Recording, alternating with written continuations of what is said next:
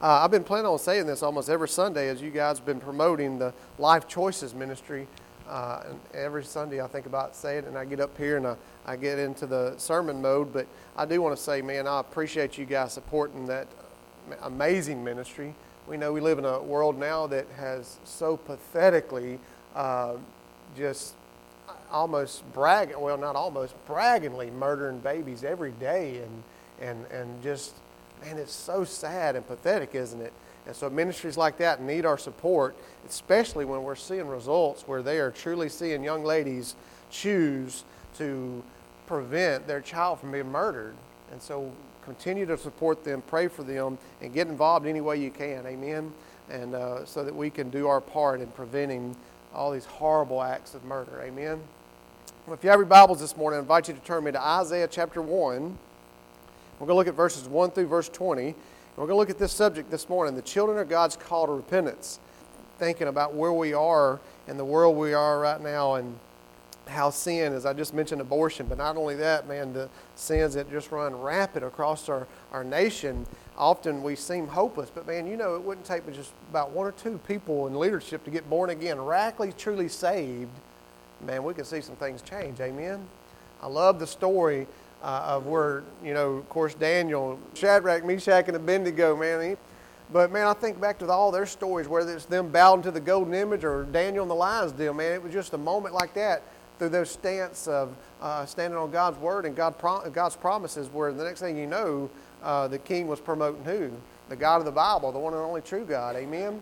And man, he can do that in America right now. And so we need to pray and believe God for that again and not be living in hopelessness and doubt. Amen? So Isaiah chapter 1, verse 1 through verse 20. The scripture says this: the vision of Isaiah the son of Amoz concerning Judah and Jerusalem, which he saw during the reigns of Uzziah, Jotham, Ahaz, and Hezekiah, kings of Judah. Listen, O heavens, and hear, O earth, for the Lord speaks. Sons I have reared and brought up, but they have revolted against me. An ox knows its owner, and a donkey its master's manger, but Israel does not know, my people do not understand. Alas, sinful nation, people weighed down with iniquity, offspring of evildoers, sons who act corruptly. They have abandoned the Lord, they have despised the Holy One of Israel, they have turned away from him. Where will you be stricken again as you continue in your rebellion?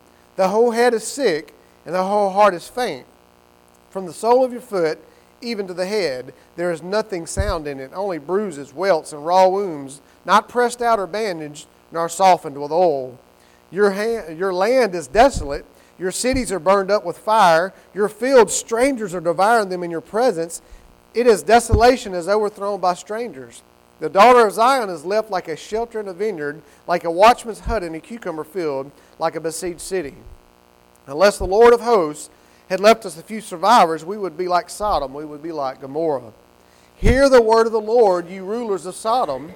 Give ear to the instruction of our God, you people of Gomorrah. What are your multiplied sacrifices to me? This is a powerful passage of Scripture here, folks, saith the Lord. I've had enough of burnt offerings of rams and the fat of fed cattle, and I take no pleasure in the blood of bulls, lambs, or goats. When you come to appear before me, who requires of you this trampling of my courts? Bring your worthless offerings no longer. Incense is an abomination to me. New moon and Sabbath, the calling of assemblies. I cannot endure iniquity in the solemn assembly. I hate your new moon festivals and your appointed feasts. They have become a burden to me. I am weary of hearing them.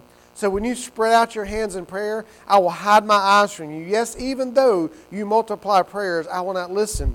Your hands are covered with blood. Wash yourselves and make yourselves clean. Remove the evil of your deeds from my sight. Cease to do evil. Learn to do good. Seek justice. Reprove the ruthless. Defend the orphan. Plead for the widow. Now, you can kind of take a deep breath. It's fixing to get better. Amen? He says this: come now, and let us reason together, saith the Lord. Though your sins are as scarlet, they will be as white as snow. Though they are red like crimson, they will be like wool. If you consent and obey, you will eat the best of the land. But if you refuse and rebel, you will be devoured with the sword. Truly, the mouth of the Lord has spoken. Father God, we come to you right now. And Lord God, we just pray, Father, that you would speak to our hearts today, Lord Jesus. Lord God, that you would just take and remove any distractions, Lord. I know, God, we have busy, busy lives. We have burdens. We have things that are going on, Lord God, that make it difficult to be able to focus. But I'm praying right now that you would just give us supernatural power to be able to focus on your word, to hear from you today, Lord, and God, then to act on what you speak to our hearts today, Lord God. Once again, Father, I don't do this out of just routine, but I do it because I come in the authority of the shed blood of Christ, and I rebuke the devil in the name of Jesus, and we invite the precious Holy Spirit of God to be here and dwell among us and continue to work in and through us, and we just, God, demand any other spirit be gone. We pray this in Jesus' name. Amen. Well, first of all, this morning, as we look at the children of God's call of repentance, I want us to just look at 5 different things this morning. Number 1, I want you to see a description of their sin. As we walk through this passage this morning, I want you to see a description of their sin. Number 1, I want you to see that their sin was against the Heavenly Father. Notice verse 1 through verse 4. It says, the vision of Isaiah, the son of Amoz, concerning Judah and Jerusalem, which he saw during the reigns of Uzziah, Jotham, Ahaz, and Hezekiah, kings of Judah. He says, listen, O heavens, and hear, O earth, for the Lord speaks. Sons I have reared and brought up, but they have revolted against me. They have revolted against me. You say, well, why is that so important this morning, Brother Greg? Well, I want you to think about this morning.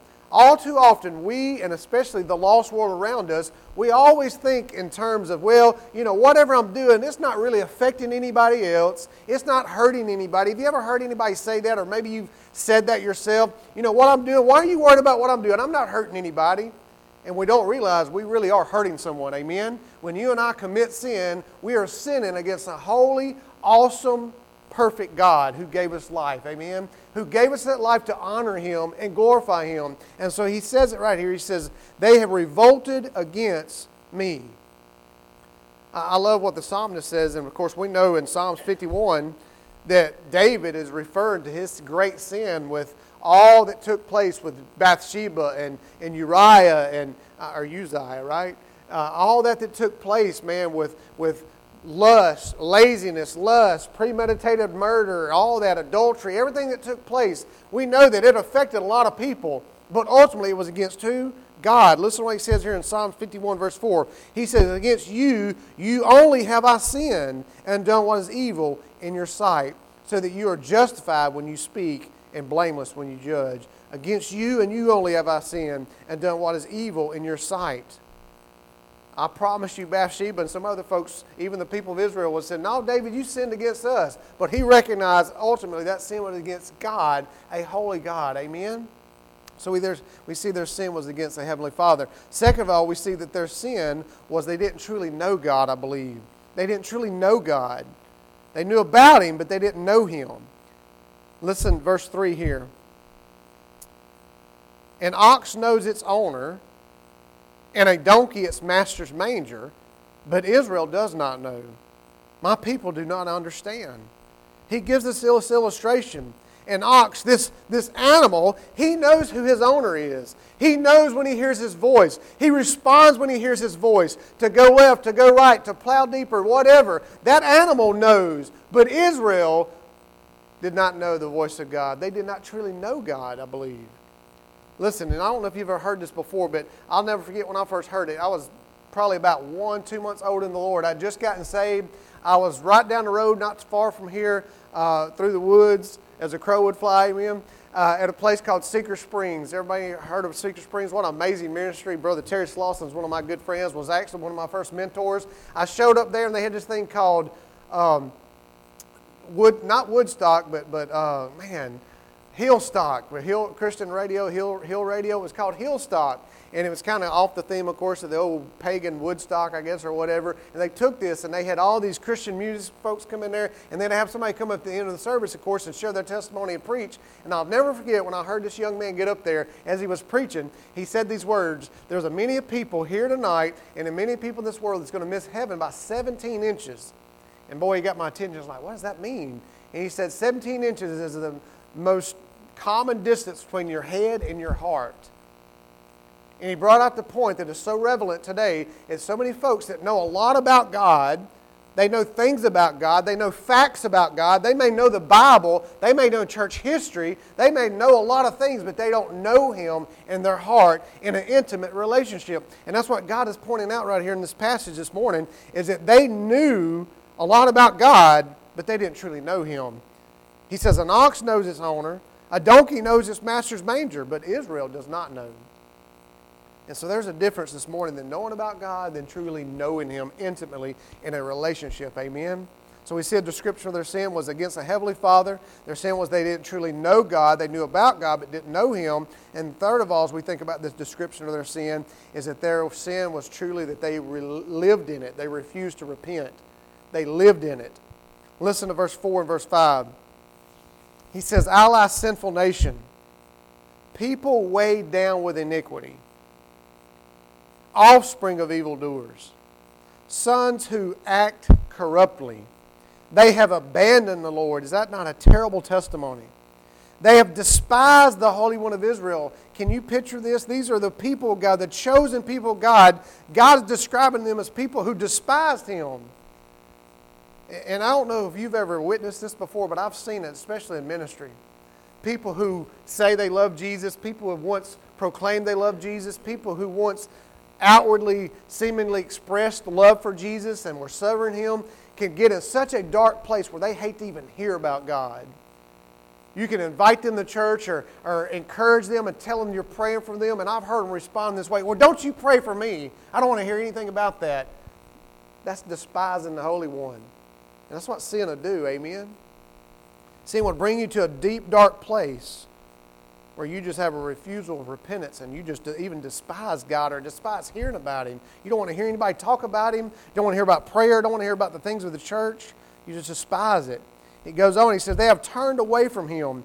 Verse 5, "Where will you be stricken again?" And notice this word right here, "as you continue in your rebellion." And so one of the greatest descriptions of their sin was the fact that they lived in it. As the Bible says, they were weighed down with it. They weren't just struggling. They weren't just having a bad day. They weren't just going through a dark place in their life and fighting through it and trying to get over on it. Man, they were living in it. They were refusing to repent. And can I tell you, listen, man, that's the difference. A lot of folks, they'll ask me all the time, I struggle with this, I struggle with that. Does that mean I'm lost? Does that, what's going on and everything else? And I always tell people, one really clear indication of whether or not you really know God or not is, can you get by with your sin? Are you living in sin? Are you just going through it, man, in your lifestyle, you're weighed down with it, as the Bible says right here? Or, man, when you sin, does it bother you? Does it break your heart? And do you fight through it? Man, because listen, we all have ruts we fall into. We all, most likely, like myself, I feel like there's sins that, as you've heard me mention, that have been a part of my life my entire 24 years as a believer, that pop up, that go down, that pop up, I fight through it, get over it. Next thing you know, I'm back in it. Man, those things that Satan draws us into. Man, we all have that, but there's a difference between just living in it and blatantly just sinning and just being, oh man, it's all about love. God loves me, it's all about grace, and you just continue in that sin. No. That's what he's describing here. These were people, as we'll see in just a moment, they were practicing religion very heavily. They were going through every festival and every incense that could be burned. They were doing a lot of stuff, trampling the courts of God, man. I can picture them with a smile, but yet weighed down with sin without repentance. That's the description he gives us. Second of all, this morning, not only do we see the description of their sin, we see the destruction of their sin. Do you not know this morning that sin has a very destructive power, doesn't it? We see, number one, I want you to see that sin had caused a true place of hard hearts and calloused hearts. Notice verse 5. He says, "Where will you be stricken again as you continue your rebellion? The whole head is sick and the whole heart is faint." I believe, as I mentioned just a moment ago, man, sin brings in its destructive power a hard heart, a calloused heart. Man, I know this for myself. The further I get away from God, the meaner I get, the less caring I get, the less compassionate, the less sympathetic, the less concerned about anybody. I just turn inward. Can you relate? When I was lost before I knew the Lord Jesus Christ, I'm telling you, I lived for one person and one person only. I'd like to say I loved my mom and I had a great relationship with her. I'd like to say I loved my kids and everything else. or my child at that time. But no, I loved me. My heart was so hard and so dark and so calloused. That's what sin's destructive power does, doesn't it? And it'll do it to a believer too. But as we see this description of the children of God, they had true hard hearts, calloused hearts. But not only we see destructive power, sin brought this calloused, hard heart, but it also had taken a physical state. The hard heart and calloused heart I'm speaking of was a spiritual sense, but there's also a physical destructive power sin has, I believe. Listen, verse 6 tells us this. From the sole of the foot even to the head, there is nothing sound in it. Only bruises, welts, raw wounds. He's describing physical things, not pressed out or bandaged, nor softened with oil. Can I tell you something today? You may have never taken hold of this truth. But I'm telling you this today. Sin and its destructive power can, does, will, and is affecting us physically. Do you believe that today? Y'all remember Sunday before last when we got to celebrate the Lord's Supper together? I purposely chose Paul's instructions to the church at Corinth. And you remember, as I challenged you before you partook of the Lord's Supper, to do it right in a manner worthy of the Lord. Remember, it says examine yourselves. It says to make certain you're in the right place, right? Why? Remember what he said? Because he said that's why many of you are sick and many of you are asleep. That word sleep, if you go to the Greek, is referring to death. As a result of what? Sin. Partaking of the Lord's cup in an unworthy manner. Sin that was in their life. Sin will affect us physically. I'm telling you this, I know there's been times in my life that I've been sick because I chose to live in sin, rebel, not repent, and God's protective hedge not be there. Amen? Now let me throw this disclaimer out there. We know this from Job. We know this from the young man that was sick. I believe he was blind. And remember what the disciples asked? They said, is he blind because of his mother's sin or his father's sin? And God said, neither. This has come for the glory of God. God knew he was going to heal him. Job was a very righteous man. We know that, man, that was a crazy testing he went through, right? We know that he was a righteous man, and everything that he went through, from the loss of his loved ones to the sickness and everything else, to the nagging wife, everything that was going on, wasn't because of sin. It was a testing. It was a thing that man, you and I can't understand, but it wasn't because of sin. And so I say that this morning and say this. Be very careful before you start throwing rocks and judging people around you and say, I knew it, that's why so-and-so got sick. I knew it, that's why so-and-so died. I knew it, that's why so-and-so had that wreck. That's not always the case, amen? Sometimes it's just a simple fact that we live in a fallen world, and when sin came, sickness and disease came with it. But that doesn't take away from the fact that there is, without a doubt, the reality that when you and I choose to sin, sin's destructive power can affect us physically. And we see that in this passage this morning. Third of all, as we think about the destructive power of sin, we see that sin had destroyed their land. It was affecting their land. Listen to verse 7 through verse 10. And I want you to be reminded this morning, this was written hundreds and thousands of years ago. But as you listen, it's going to apply to us today. Don't you love that about the Word of God? It says, your land is desolate. I can take you right now to several places I've hunted, places that I know the folks that own the land, and you know that they've got it planted in grass or trees and things like that. And you want to know why? It's not just because it's crop reduction, CRP or whatever they call it, and it's for animal habitat. That's not the only reason. You know what the big reason is? Why those farmers chose to do that? Because that land had become desolate and would not grow crops fitting to be able to market. Desolate. Your cities are burned with fire. Could I remind you right now of some of the horrible, wicked terrorist acts that took place on American soil? As racist people were out burning down people's businesses all over the place? Is that not a clear picture of where we've been as a result of the destructive power of sin? Your fields, listen to this, strangers are devouring them in your presence. This is a picture that he's showing them.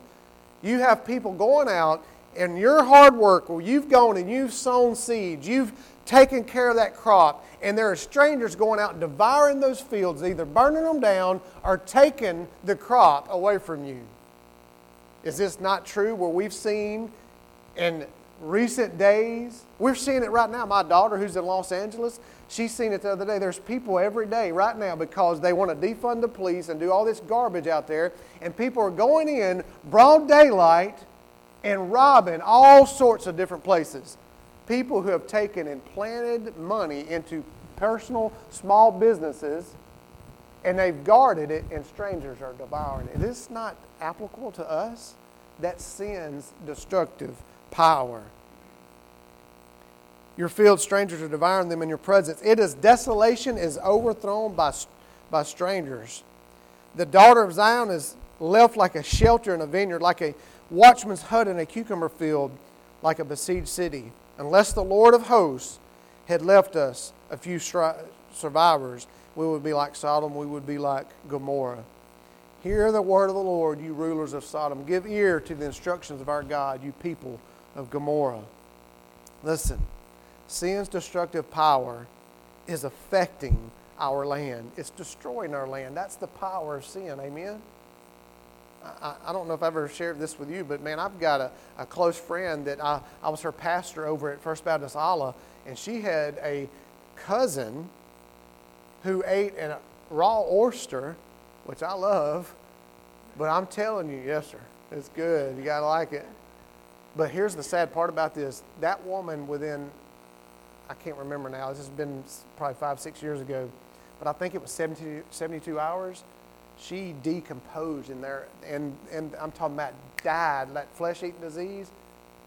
I mean, I'm telling you, we can come up with all kinds of scientific reasons and everything else. That's sin's destructive power on our land and affecting our land. And story after story today, y'all know, man, everything that's out there, man, is because of sin. You want to know why God is not raked across America right now and giving us testimony over COVID and everything else, and it not affecting us in a negative way? Because we have sin in our nation. And one I mentioned just a while ago is one of the biggest sins is killing little innocent babies every day by the thousands and hundreds. Amen? Sin's destructive power is affecting our land. And then one more comment about sin's destructive power is this, of course, and I believe it to be the worst, and that is this: sin's destructive power had separated them from God. Go forward to verse 15. He says, so, and this is terrible, this is a sad passage right here. So when you spread out your hands in prayer, I will hide my eyes from you. Yes, even though you multiply prayers, I will not listen. Your hands are covered with blood. Sin's destructive power. It had a spiritual effect, hard-heartedness, physical, man, the sickness, everything else. The land destroyed, affected by sin's power. But greater than all that, it separated them from God. And that's the power and destructive power of sin, isn't it? So you see the description of their sin. You see, second of all, the destruction of sin. And we're going to speed up a little bit here for some of y'all that are like, man, I've got to go. I want you to see, third of all, this morning, man's dealing with sin. Man's dealing with sin. Listen to verse 11 all the way to verse 15. Listen to how man wants to deal with sin. This is our favorite way to deal with sin, isn't it? To just try harder to do something. To just do something, rather than surrender unto the Lord and repent. Verse 11, it says, what are your multiplied sacrifices to me, saith the Lord? I've had enough of burnt offerings of rams. And let me remind you, these are things that God instructed them to do. And now He is telling them that they make Him sick. That He's had enough of them.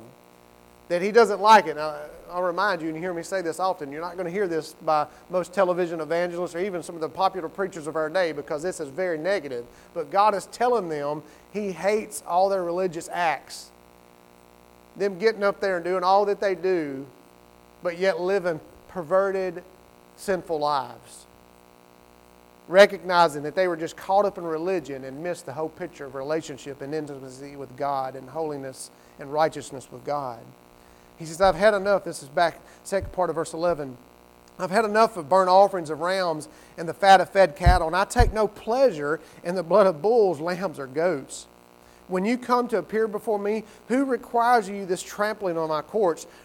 This right here, listen, bring your worthless offerings no longer.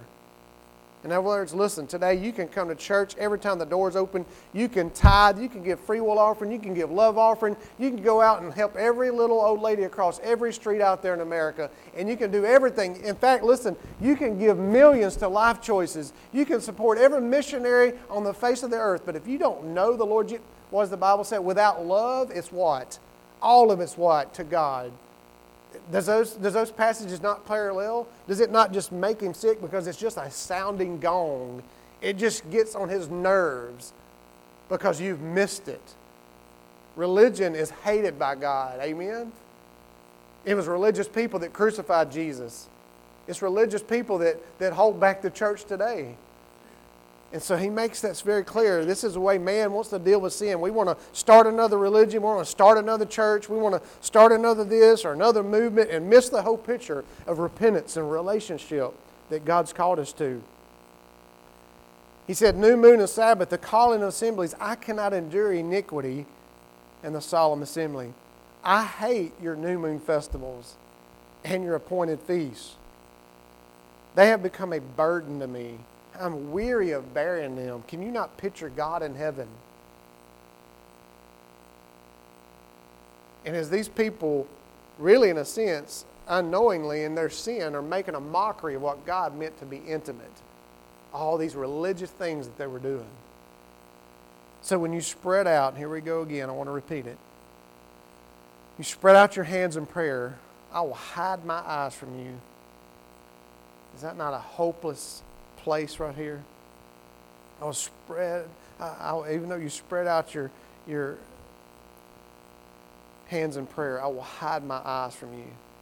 Yes, even though you multiply prayers, I will not listen. Your hands are covered with blood. So we see man's dealing with sin as, man, let's work harder. Let's do more.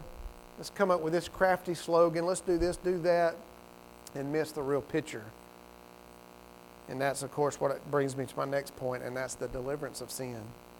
Listen, we see verse 16 through verse 18, God's glorious deliverance from sin.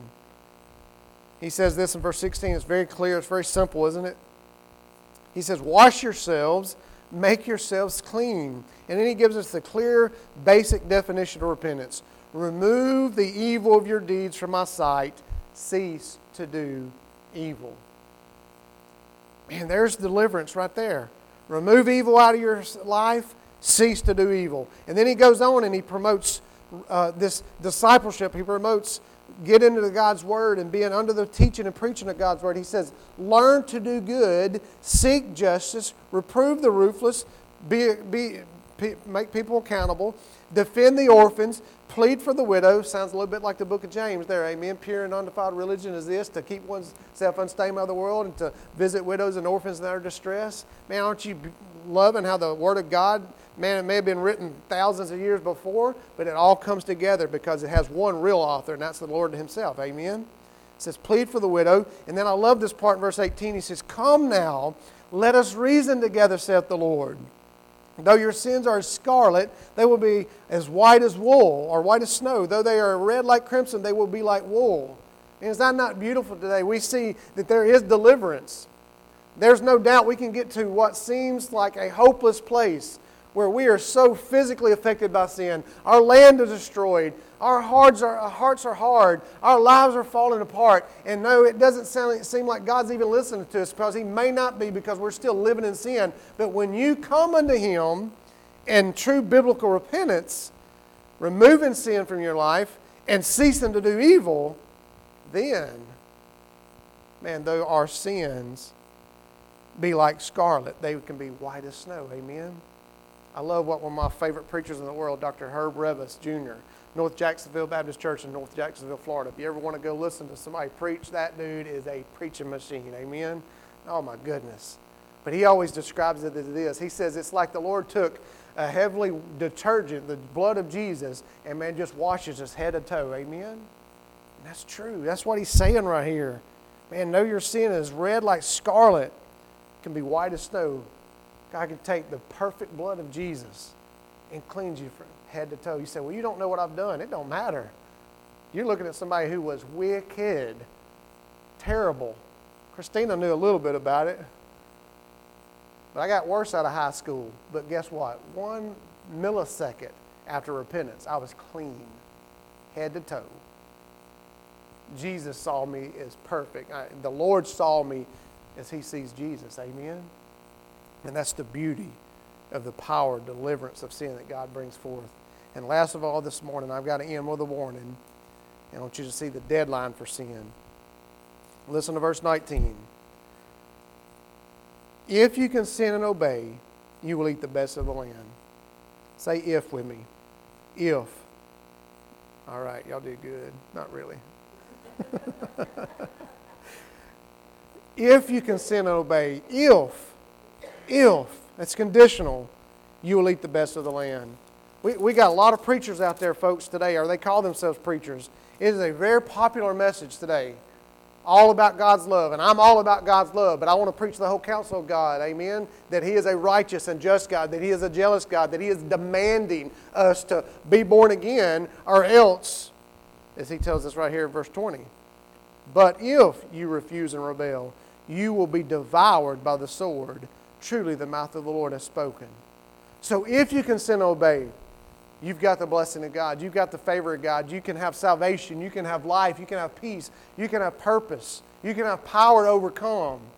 But if you refuse and rebel, you will be devoured with the sword. There is a deadline, folks. I don't know what it is for you. I don't know what it is for me. But there is a line drawn in the sand for every last one of us where we're going to take our last breath, or either the Lord Himself refuses to deal with us anymore, or either we, see the Lord come back. I don't know where that line's drawn, but I just know that one day you and I, every last one born of woman, will step across the line and the deadline will be met. And it will be too late. And so this morning, listen, if you're here and you don't know Jesus Christ, you've never been born again, now's the time. If you're the one that the Scriptures describing just a moment ago, man, you've been real good at your festivals and your new moons and your burning of incense, your baptisms and your signing pew cards and your giving unto the Lord and coming to church and doing all those things, but you don't know Him intimately. You really don't know Him. You know a lot about Him, but you don't know Him. If that's you this morning, man, I challenge you before it's too late, before you step over that line and time is no more, to get right with Him today. Amen? And then for us as children of God, those of us that are like myself, that I know that I'm a child of God. I know I was born again. I know that, Greg Dunn died on September 14th of 1997. I know that Jesus Christ really is Lord of my life, and I know that it's Him and Him only that I put my faith in to get into heaven. That no one else is getting me there, including myself. None of my actions or anything else, not even preaching or men in the ministry of that, none of that. I know I'm going because He is Lord of my life, and I've accepted Him as my Lord and Savior. I know that. But listen, I've got to come to the place where I truly live for Him wholeheartedly, everything in my life. Amen? That He is truly in charge. That He has His way in every area of my life, from the smallest to the largest. That's true revival. Amen? To be able to walk in that, and I promise you, not only will that change our life, but it'll change the people around us. And we can see real revival if we as the church would rise up and let God deliver us. So if we can sin and obey, man, words can't describe the life that you and I can have. The things we could see take place in our family, co-workers, friends, neighbors, if we would choose to consent and obey. But if we refuse and rebel, the only thing for us is destruction, miserable, hopelessness, no power. Amen? So I'm going to ask you to stand this morning. And as you stand, I pray that none of us would let this just be routine again this morning. Another invitation, another Sunday we can check off and we've been to church, but know that we would really do business with God. And that we would really get along with Him right now and answer the question, do we really know Him in an intimate relationship? Not know about Him. It's a big difference. Hell's going to be filled with the majority of the people there that know a lot about God, include preachers, all of them. Amen? That's sad, but that's true. I bring you back to this passage. You say, well, you're just making an assumption there. No, I'm going off of Scripture. Matthew chapter 7 that you've heard me quote already more than once. Many will say unto me on that day, Lord, Lord, did we not prophesy in your name? Did we not cast out demons in your name? Did we not perform many miracles in your name? And the Lord says, I will look at them and declare, depart from me, I never knew you. Hell's going to be full of a lot of folks that know about God. There's a difference knowing about and truly knowing Him. Amen?